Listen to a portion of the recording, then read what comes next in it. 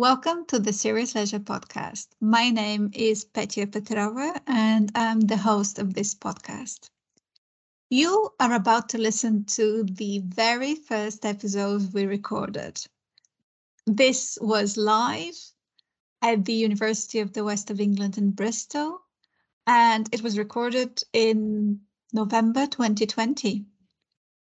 This is how this podcast began. This is what our thinking was at the time, and this is what we tried to achieve. So for those of you who have listened before, you are about to uncover our origins.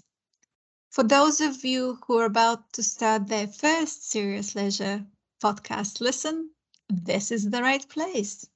This is where it all started. We do hope that you enjoy, obviously like and subscribe.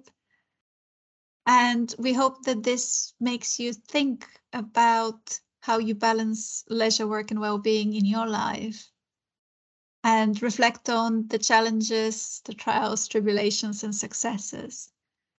And we hope that this inspires you to rethink, if a rethink is needed, about how you balance leisure, work, and well-being, or to just give you a new insight to reflect on the place of leisure in your life. Enjoy.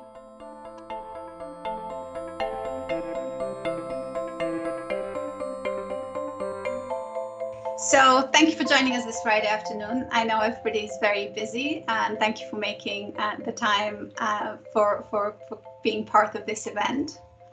I'm really excited to welcome you to this. This is something we haven't quite done before, and it will be really interesting to see how this goes. This event is about stories, it's about fun, and it's about communities. And so if you allow me, I will start with a story of how we all came to be here. And it will be very brief. In April this year, during lockdown, as we were all sitting at home and trying to absorb what's happening, I was thinking about the trauma we were all suffering in different ways, emotional, physical. We were all asking ourselves some existential questions. And I was reflecting on when I had experienced physical and emotional trauma as a result of sudden illness. And I knew that I was very lucky that soon after I was able to find a hobby, an interest, a new community, and that was instrumental in my physical and mental recovery. In this case, and quite unlike my character, this was improvised theatre. So I got to wondering how we can learn and be inspired from each other, and by the interesting, impressive, and quirky and surprising pursuits that we're all finding.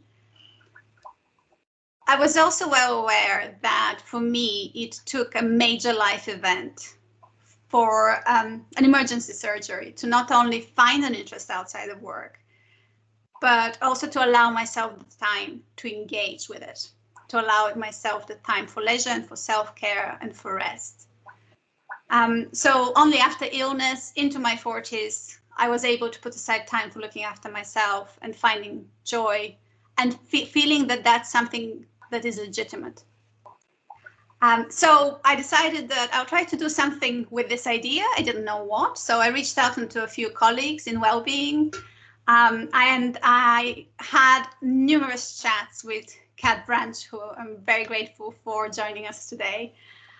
Kat is the leader of UWE's Bristol Centre for Music. And our conversations led us to thinking about sharing stories for fun, leisure communities. And we thought this is a great idea. But we also thought what might be very interesting is to frame this concept around the concept of serious leisure. This is a field of social science research, and we thought that would give us a language to talk about leisure pursuits, an evidence base to learn from, and see how our stories and anecdotes are reflected on it or not. I had a very broad awareness of the concepts. Kat had engaged with serious leisure throughout her professional life. But we just needed an expert. We had to find an expert who is thoroughly and fully versed in this topic. So an expert to join us in this endeavor. I have from a long time ago a background in tourism studies. So I reached in some colleagues from the leisure field. And in doing so, I realized that Sam, with whom I've worked with over 10 years ago, has since written a book on this very topic with Professor Stebbins, who is the founding father, really, of the serious leisure field of research. I spoke to Sam, and I was extremely grateful that he not only agreed to engage with this, but he was instrumental in a lot of our pre-meetings from today. He's joining us today from University of Sam. Would like to introduce yourself? Teesside, yeah. University of Teesside, and he's very excited about our conversation today. So, as I said, this would be in conversation. And we'll start with Sam and Kat engaging in conversation with each other. In the meantime, you're all welcome to use the chat to share your thoughts, your ideas, to pose any questions. And once we have finished with the segment where Kat and Sam engage in conversation, we'll all engage in conversation together. Can I just get a general thumbs up that we're all happy and understanding what's happening today? You can also put thumbs up in the chat if your camera is off. Savannah, I assume that was a thumbs up as opposed to question. Yes, it was. Super. I found the thumbs up emoji now. Thank you. Excellent. Oh, and I need to mention that there's a sound of bubbles in the background, and that is because Kat has an aquarium in the background. So we haven't put any relaxing tunes in the background. That's just what the bubbling is about. So if you're wondering what that is. So Sam and Kat, welcome. Welcome to this afternoon. We had discussions about where we start this conversation today, but I just wondered how you felt about doing this today, this week. I know you were very excited in anticipation, but with everything that's currently happening, how do you feel today spending an hour talking about leisure? Do you mind if I go first, Sam? Absolutely, Kat, crack on. It's funny, it's kind of an irony because I have found this week one of the most challenging since the pandemic started, in all honesty, and have felt a huge amount of pressure. And yesterday morning I was looking at this slot and thinking it's just something else I've got to do, and feeling quite stressed. And it's ironic really, because actually as I processed what was happening and remembered actually the conversations that Petty and I had had, and some of the really brilliant chats that Sam and I had had while we were preparing for these sessions, which actually I found really energizing and interesting and really fun, I realized that this wasn't going to be a burden. This was going to be actually a really enjoyable time, which is really in many ways for me a microcosm of what the leisure discussion is, and about how we position what we're doing, and how we label it and how we see it. So it's been an interesting week, and I landed in a place of really looking forward to this time, and seeing it in many ways as an expansion of my own leisure activities. So yeah, it's really interesting. I think we share the fact that this week's been pretty stressful. I mean, again, I would probably couch it in terms of I've had a very reactionary week this week, so I've been fighting fires, as I no doubt everybody has. It's interesting to hear you say that you're looking at this time that we're spending together today, and you've been looking forward to it. And I think it is just making that time, isn't it? I mean, it's interesting. My role at Teesside is a central learning and teaching role, but I spend most of my time, outside of all the strategic work and the managerial stuff, all the boring stuff over there. Most of my time is spent talking with staff, coaching staff, if you like. And very often we end up, I think purposefully, probably on my part because of my background, and which we'll probably get into, is I try and we're trying to have a contextualized conversation, and it's been a really, really interesting time over the last 7 or 8 months to be talking to staff, and obviously everybody's working kind of like this and like this, aren't they, in terms of 6 inches in front of their faces and just kind of reacting and living day to day. And I've certainly felt my role, not just this week, but over the last months, has been one of trying to create provide, I guess, a bit of perspective on things, and to bring conversations to not just the work they have to do, but, you know, in the context of, well, what else does that, you know, what else do you want to be doing, you know, in the context of their broader lives, I guess, in terms of lifestyle. And the lifestyle has been a real interesting topic for conversation. Everybody's feeling overworked and stressed and all of that kind of stuff, but trying to bring some perspective. And I felt that, you know, I as all of us no doubt have been doing, but, you know, I've struggled over the last, you know, 7 or 8 months to juggle the work-life kind of equation through a time of pandemic and lockdown. And it's interesting, I was reading something, I think it was yesterday, on it was one of the higher education websites I was just perusing, as I do in my spare time, or not. And it was this idea of what's transpired is this concept of work-life merge. And you know, for example, I finish work today, I turn around, and the only disconnect I have between my place of work and my house, my place of living, is a door.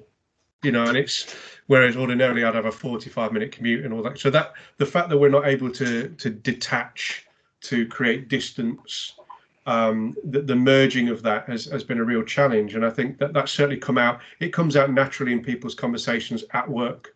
So I think this event, I mean, when Petya first reached out, I was obviously very excited. I mean, opportunity to talk about serious leisure at any point, I think, is a good one. So, and as you're going to realise today, Kat and myself can certainly talk about serious leisure. But I think it's a timely one, and I think that for 2 reasons really. Firstly, I think in a time of disruption, I think we need to be reminded, but also, you know, in terms of what matters most to us. And really, that's the point here. For me, that's my in for this conversation is, and if there's any takeaway from today, it's, you know, it's a question from me to you, and that is, you know, what does matter most in this balance of work and life? You know, what role for leisure in that for you? And I think, you know, we've all struggled with that. I take health and fitness very seriously. I'm also very, very routinized in my work. So to have disruption at the level that we've experienced over the last 7 or 8 months has been a step change for me, having to find pockets of time as opposed to being able to craft, you know, big chunks of time perhaps for myself. And obviously the homeschooling of 2 small boys has been interesting as well. So I think for me, this is a timely conversation. I'm excited to have this conversation, but I was just talking to Kat prior to starting, how, you know, we've been leisure studies as a area of work and research, which we'll get into, has been around for 40 years. And actually over that time, the amount of theorizing that's gone on, obviously it's shifted and changed with the times. But I really feel quite strongly that a lot of that theorizing is coming to fruition now in terms of providing a mirror and a lens to broader work-life balance and challenges. So hopefully we can bring a bit of that to bear on the conversation today. So yeah, really, really timely, really excited to be here. And I do think, you know, as a concept and as a vehicle, you know, these types of conversation really does have legs in my mind, you know, in terms of it just being it's important to craft time to have the conversation about ourselves, but also more importantly, share those experiences with others. Brilliant. Petya, you're on mute, I think.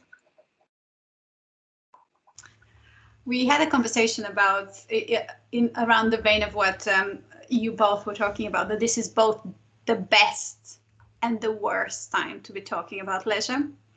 It's the best time because it's actually even more important that we seriously consider that, and obviously the worst time for all that you both outlined. But we also talked about the language of leisure how sometimes there is almost negative connotation, or there's guilt attached to talking about leisure.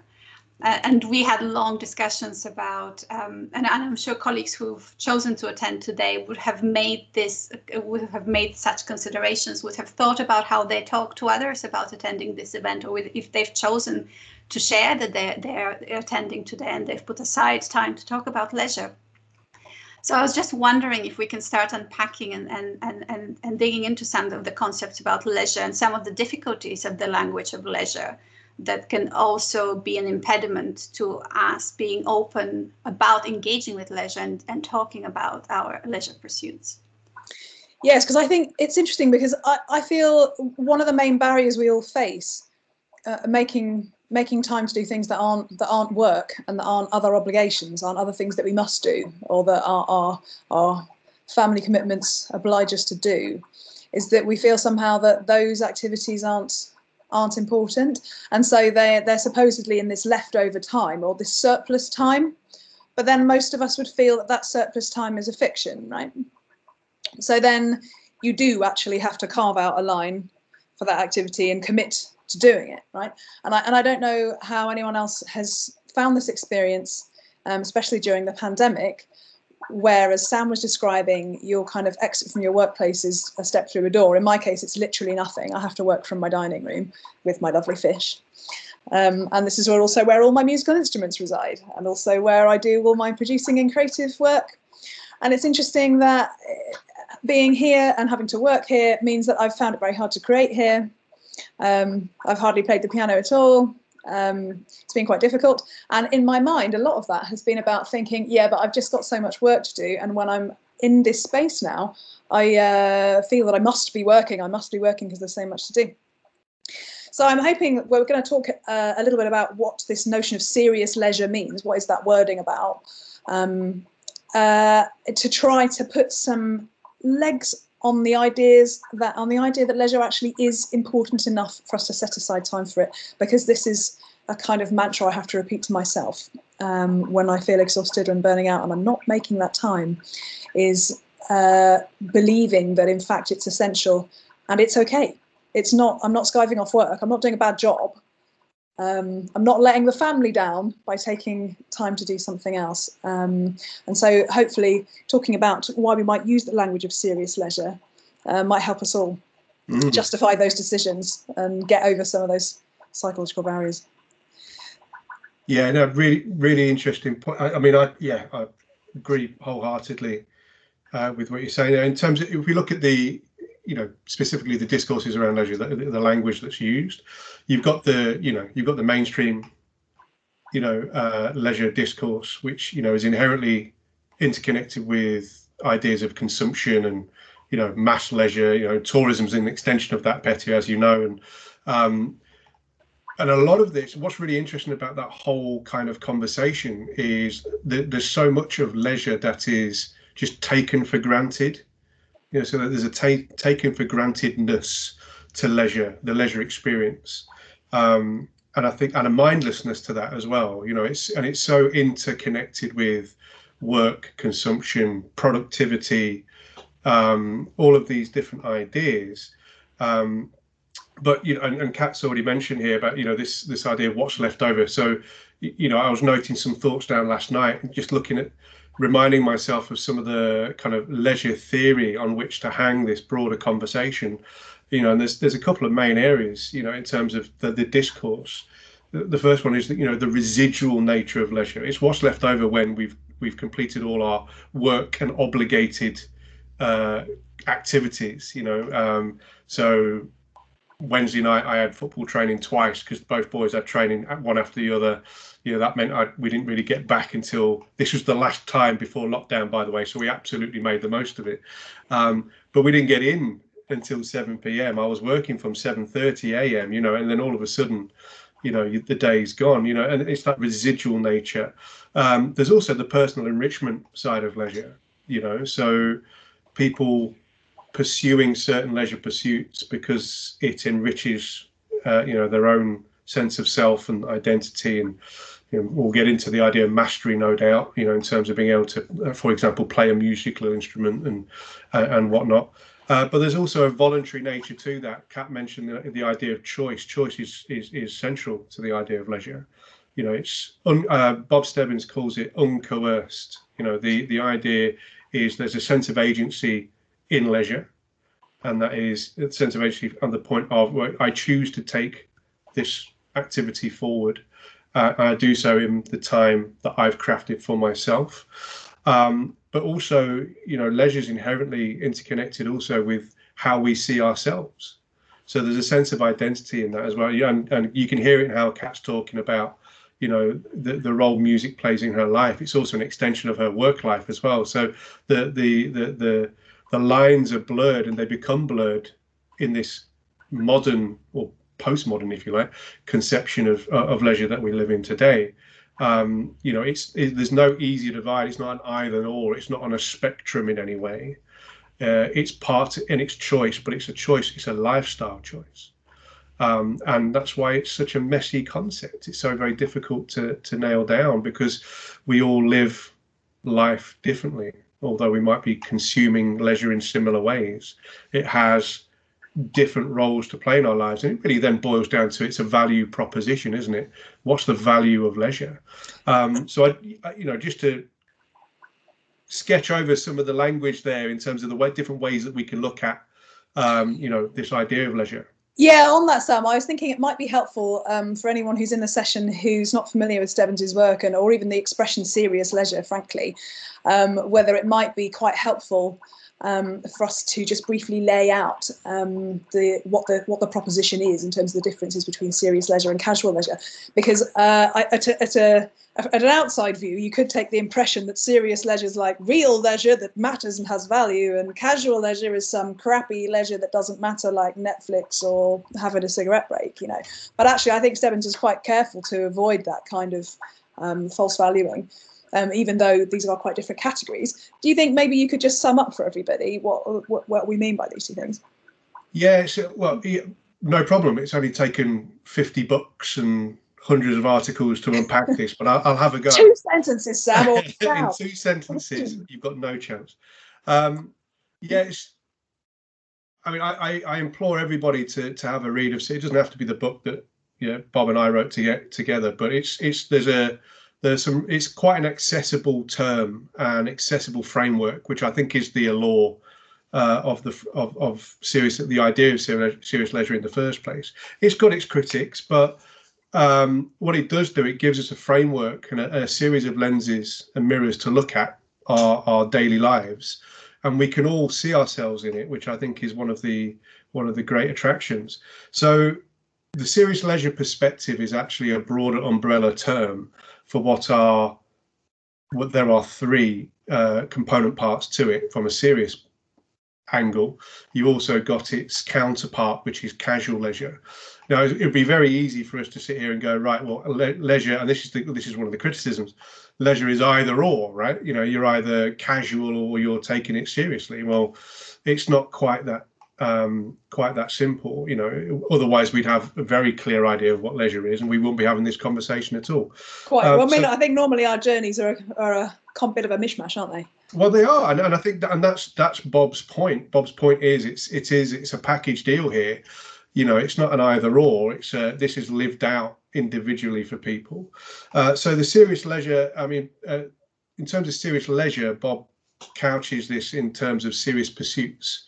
So there's a different makeup depending on what activities you're doing. But the serious leisure are those pursuits that are undertaken in your leisure time. So those uncoerced activities you feel unobligated in terms of time, but it's a choice that you take to pursue this. But you do so in a serious manner, and the seriousness of leisure in this perspective is around the application of time, the perseverance over time as well, and the development of certain skills and knowledge attached to certain roles and activities. So a good example, there's 3 main areas within that. So you've got amateur pursuits, you've got hobbyist, and you've got volunteer pursuits.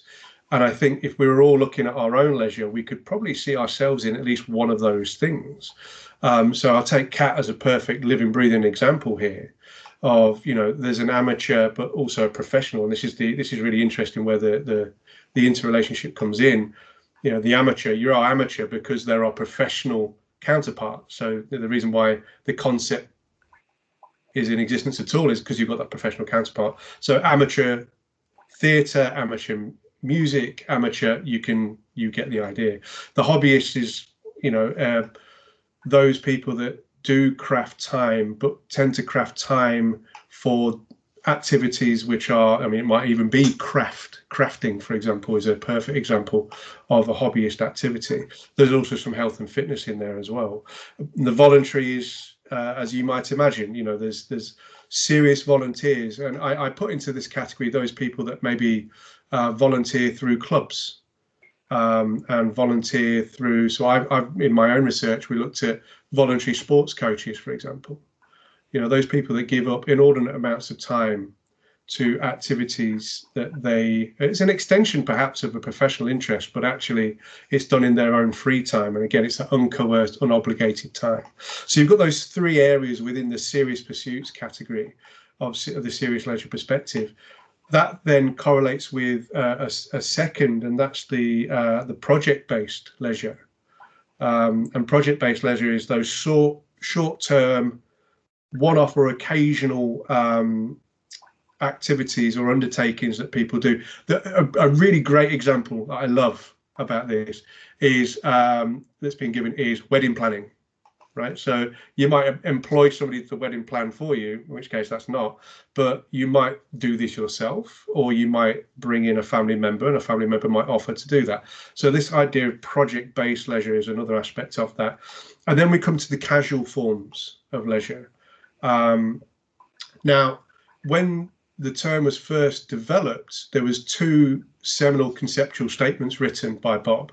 The first one was serious leisure, and the second was casual leisure. And unfortunately, what that set up was this dichotomy, and it's anything but. But the casual leisure, you know, to give you an example, would be the like watching television, watching Netflix, those short-term, pleasurable, even hedonistic experiences that we all seek as maybe an escape for, you know, other aspects of life, but don't necessarily lead to the longer term engagement and rewards that serious leisure does. So in serious leisure, we tend to craft what's known as a leisure career, you know, so we end up going on a bit of a trajectory of mastery, skills development, knowledge on and through those particular pursuits. In casual leisure, we just don't have that. It's short-term, short-lived, but there is a pleasurable component to it.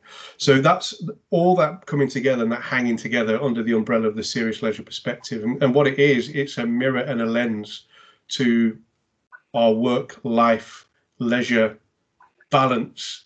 And Bob actually suggests that there is such a thing as an optimal leisure lifestyle. And that is not a universal or pervasive thing. It's something we all work out for ourselves. And as Kat rightly points out, it's a mix, and probably a messy mix at that, and it doesn't stand still. But we're all constantly trying to find this mix that works best for us. And you throw a global pandemic and that magnitude of disruption in there, it becomes quite an interesting thing to think about. So Kat, I don't know if you want to expand on any of that. Yeah, I think for me, what I wanted to pick up on for just thinking about people who are with us today is that it still can be a little tricky, I think, with some of the language. I don't know how some of you felt listening to Sam speaking there, but it's quite difficult trying to quantify the types of leisure activity that we do and to understand them in these terms. Stebbins' description of the sort of that serious leisure amateur, that is a sort of aspiring professional, someone looking at what a professional is doing.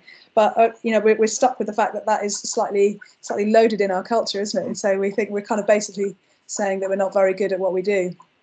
Is where we end up with, or even though actually understanding what we're talking about, a kind of a professional aspiration approach to what we're doing is, on the other hand, a quite helpful concept. And the same as we might think by calling the time that we're making for crafting a hobbyist accidentally again diminishes it. This again is a problem within our culture. not within Sevens's theories, where we'll then say, oh, well, it's a hobby, so I don't really want to make time for that. But in fact, it's just a way of understanding the different behaviours that we do. What I think it's helpful for us to touch on would be the recognised benefits of these kinds of activities. So whether it is that casual leisure type activity, which is much more about that instant pleasure moment and the kind of getting a relief, and this includes social media, toxic though it is, it's those kinds of things, but it's not necessarily all bad. Many of us start the kind of more serious leisure pursuits with a bit of casual leisure, right? Go to sing along in a choir for a bit and then eventually start to develop your singing skills. But I think it'd be helpful to talk about why we should even bother.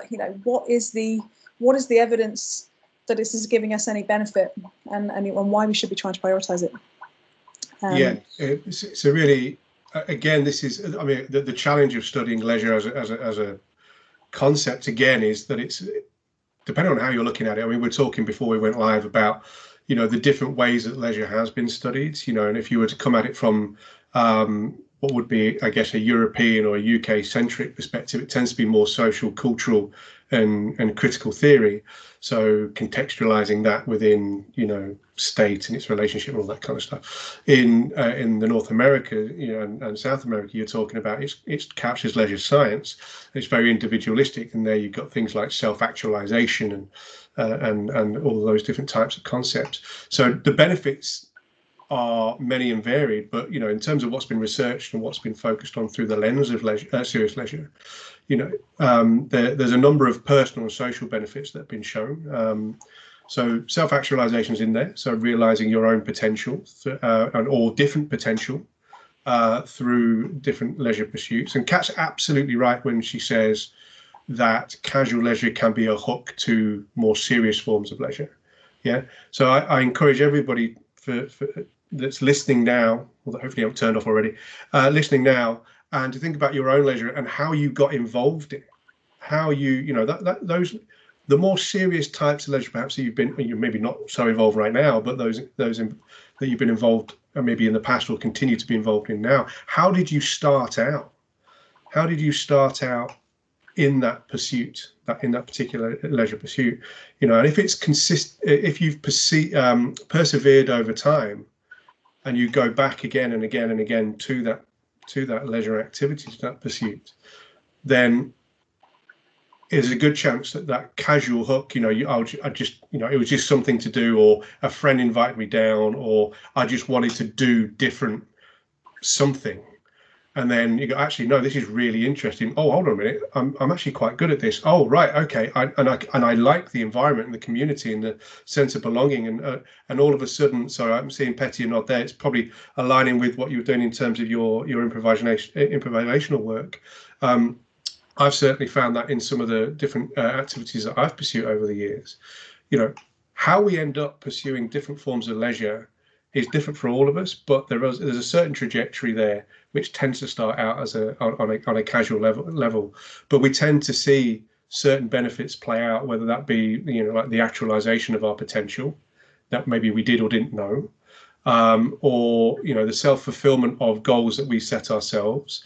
And on the social side, you've got that sense of attachment and belonging. These serious pursuits tend to have their own social worlds and ethos. And that's something we buy into, and they become extensions of our own identity, which is really quite interesting. So just in all of that, if we took a moment to think about our own leisure and go, okay, how did I start there? Why have I, and more importantly, why am I still doing it? And I think that's a really interesting conversation to have with ourselves.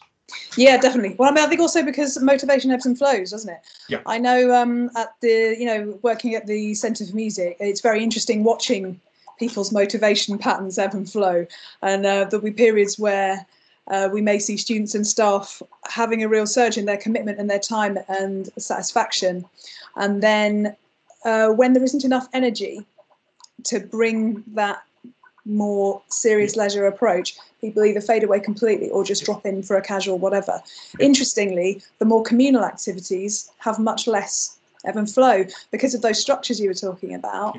And so when we're doing those, when we're doing those leisure activities with other people, and so we have an identity with a certain choir or the orchestra or the jazz band, and you're then this meaning making going on with what you're doing with those individuals. And also because on my side, all the general interesting areas of health research about group music making and the effects on social cohesion, that those actually are much more sustainable. From my perspective, this has been the major disruption to important leisure activity from the pandemic. And I don't know how anyone else has found this whose leisure activity has a strong social element, that ripping that context away is very painful, and in many ways can really pull the rug out from what has been a very meaningful serious leisure commitment, because you can't connect. I don't know, Petty, doing improv theatre. How do you do that if you can't see people face to face? How do you get the chemistry going? It's quite difficult. This is actually a good point to kind of get us all in. But just to answer the question, I spend a lot of time doing Zoom improv, but also the community and the kind of the friendships and the WhatsApp groups and the conversations have kind of really helped me to survive lockdown and the isolation of working and living from home. So we were lucky, although it took me a good 3 months to start enjoying doing improv on Zoom. But it needed some perseverance, and it was interesting that some of the kind of the wider community, some stuck to it and some just couldn't quite transition into that environment. And I wonder how others would. I think this is a really good time to bring everybody on board into this conversation, and how others have experienced.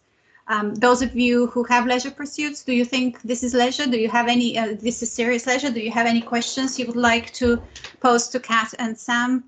Just people are thinking there the as surface. Well. Pardon? Just people are thinking about that. I mean, just something that occurred to me just now as Kat and yourself were talking, something that we haven't got onto, but I have spent quite a bit of time writing about and researching, is this idea of the attachment of certain activities to different types of space. So the disruption, the disconnect, the rupture of the the social attachment to people, yes, but most leisure activities are, particularly the serious pursuits, are attached to certain physical spaces. Yeah, to geography, right? Yeah, well, exactly, yeah. So, but through our activities, through the work that we do, using the term work, the work that we do in that space with others and building those connections and developing ourselves and attaching ourselves to those spaces, they become places, meaningful spaces for meaningful activities. And I think that for me has been one of the most difficult things to navigate over the past 7 or 8. We all recognized immediately the absence of the social. Yeah, that's immediately kind of felt. It's a felt thing with social beings. But over time, for me personally, the absence of designated place that I've built a sense of self and expertise within, in terms of the health and fitness realm and playing team sports and all these different kinds of things. So I think it's really, really, it is a complex of different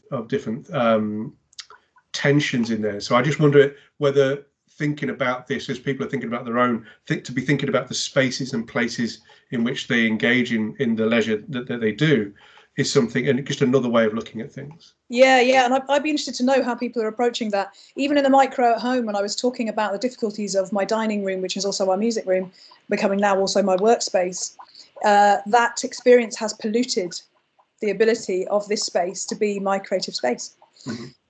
Because it was a kind of sacred space and it was set aside. But because this is the best internet place in my house, here I work. And I find it very, very difficult to experience that kind of going into my creative closet that has been the rest of my life as a musician. So I'm trying some different approaches where I'm trying to make little corners in my home where I would never work and planting instruments there.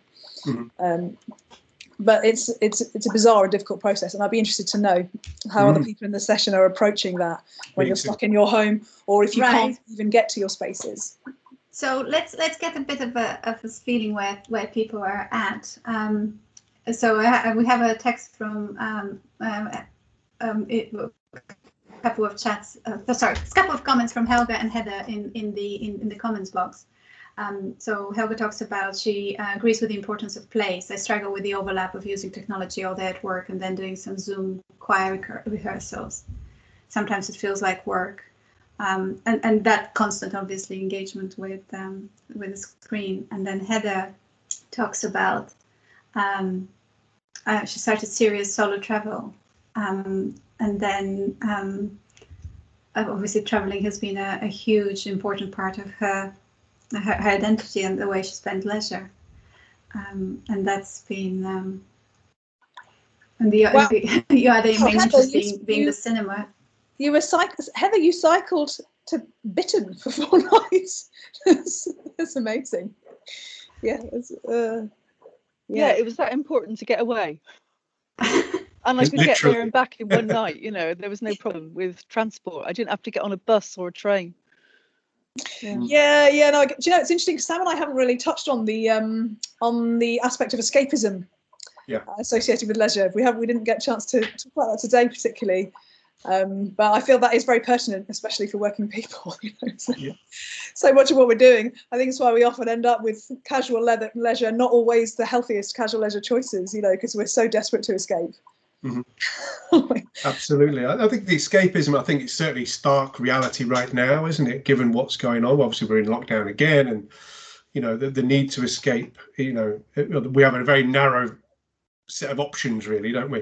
Do you know what really does strike me in the conversation though is how and just the way that Kat's been talking and the way you can hear in the text there is I feel that maybe what we're having to be is a little bit more creative in how we think about, you know, and really in that decision making we're having to be creative because we feel that this is important to us. So, you know, it's that what matters most conversation I mentioned at the start. And if it does matter most to us, we will find ways of crafting time and space in order to pursue it. Probably not in the ways that we would obviously prefer or like, but what's going to be interesting is that what are those leisure pursuits that we continue post-pandemic, and what do they look like? Yeah, so what have we shed in terms of our leisure pursuits? What have we maintained over the course of the lockdown? You know, how have they developed and changed? These are all really, really interesting conversations. We're all feeling the same tensions, but we're all coping and adapting in slightly different ways. Has your leisure been your coping strategy? Is another interesting thing to think about. So I hear in what Heather's writing there is an absolute resounding yes. You know, the fact, you know, it has been a coping strategy to get away, physically distance yourself from, you know, your place of work, which happens to be where you live, and to be somewhere different, a different place, but doing something you're passionate about. It's really interesting. Has anybody else been able to do that? Been able to use their leisure to escape during this time in an effective way? It always takes a couple of seconds for colleagues to write. You don't have to write in the chat. You can just switch your audio or your video on, depending on whether you're happy to your contribution to be captured. I find it interesting. Laura, would you like to come in? Yeah, I was just going to say absolutely. Although for me, my hobbies have been fairly unaffected by the pandemic because I sew and I knit and stuff. It's quite solo anyway, but there's an enormous sewing community on Instagram, and the number of comments I've seen from people saying this has really got me through because all other aspects of my life have changed, but I've still got my sewing and I've still got the sewing community. But I'm lucky because I've got a separate room to work and a separate room to sew, and so I can completely understand that if you've got a conflict between the uses of the space you occupy, that would be really difficult. So I totally get that. But yes, it has been for me. So it's really interesting. They're the core activity there is, that's what Bob Stebbins talks about, is every serious leisure pursuit. And I would certainly class what you're talking about there, Laura, as a serious pursuit. You know, quilting's been captured in the in the hobbyist category of serious leisure, for example, and as a sewing. But the core activity there is something that you've built a repertoire around. But yeah, it's just for me, just in that that whole thing about space. There's other activities, for example, which require different types of spaces. Yeah, it gives that sense of escape, doesn't it? Interestingly, it's only in the pandemic, the first time in 4 years, I started running again. I'm sort of a very cliche musician in that way, and I hate sports, generally speaking. Much love and respect, Sam. It's just because I'm very unfit. But the situation drove me to it because I couldn't find any solace in my music. So I tried something else. Mindful that Helga wants to come in as well. I was just going to tell you can you hear me? Yeah. Yes. Yeah, good. I was just going to tell you a funny little anecdote because my office is in my son's bedroom upstairs, and there was a particular Saturday morning probably where I'd had a really hard week. I was quite stressed out. I was still tired and grumpy, and for some reason I was downstairs with the whole family. They were being noisy. I just wanted some peace and quiet. So my partner says, just go upstairs. And I literally burst into tears because I can't go upstairs. I work upstairs. This is the weekend. I need to have space down here.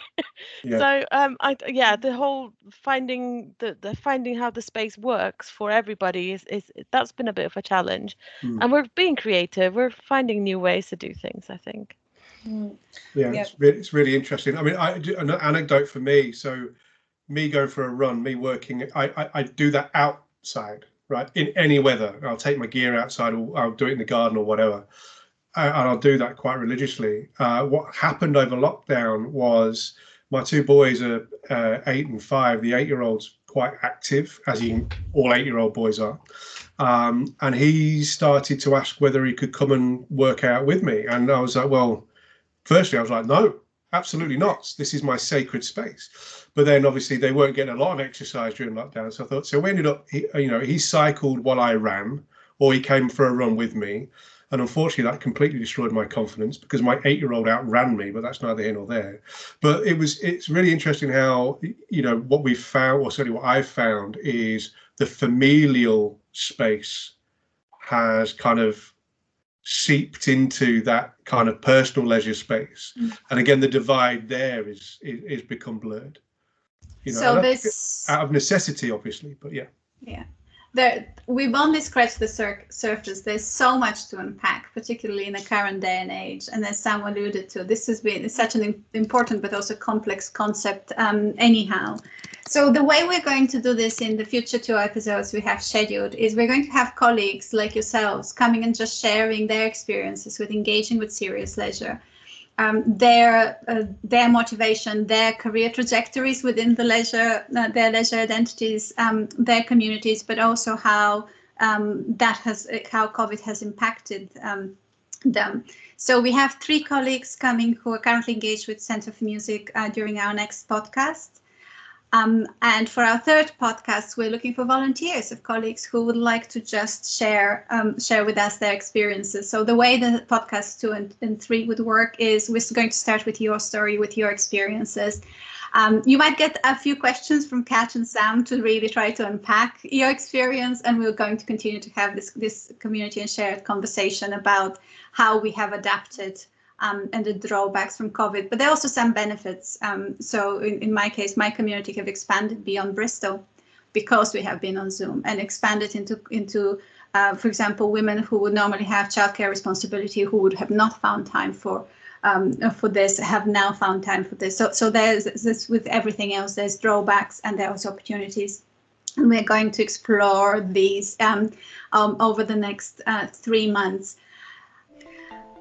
I think this is all. Thank you, everyone. Feel free to stay and chat if you have them a few minutes, or to put a comment in the chat. And I look forward to seeing you in a month's time.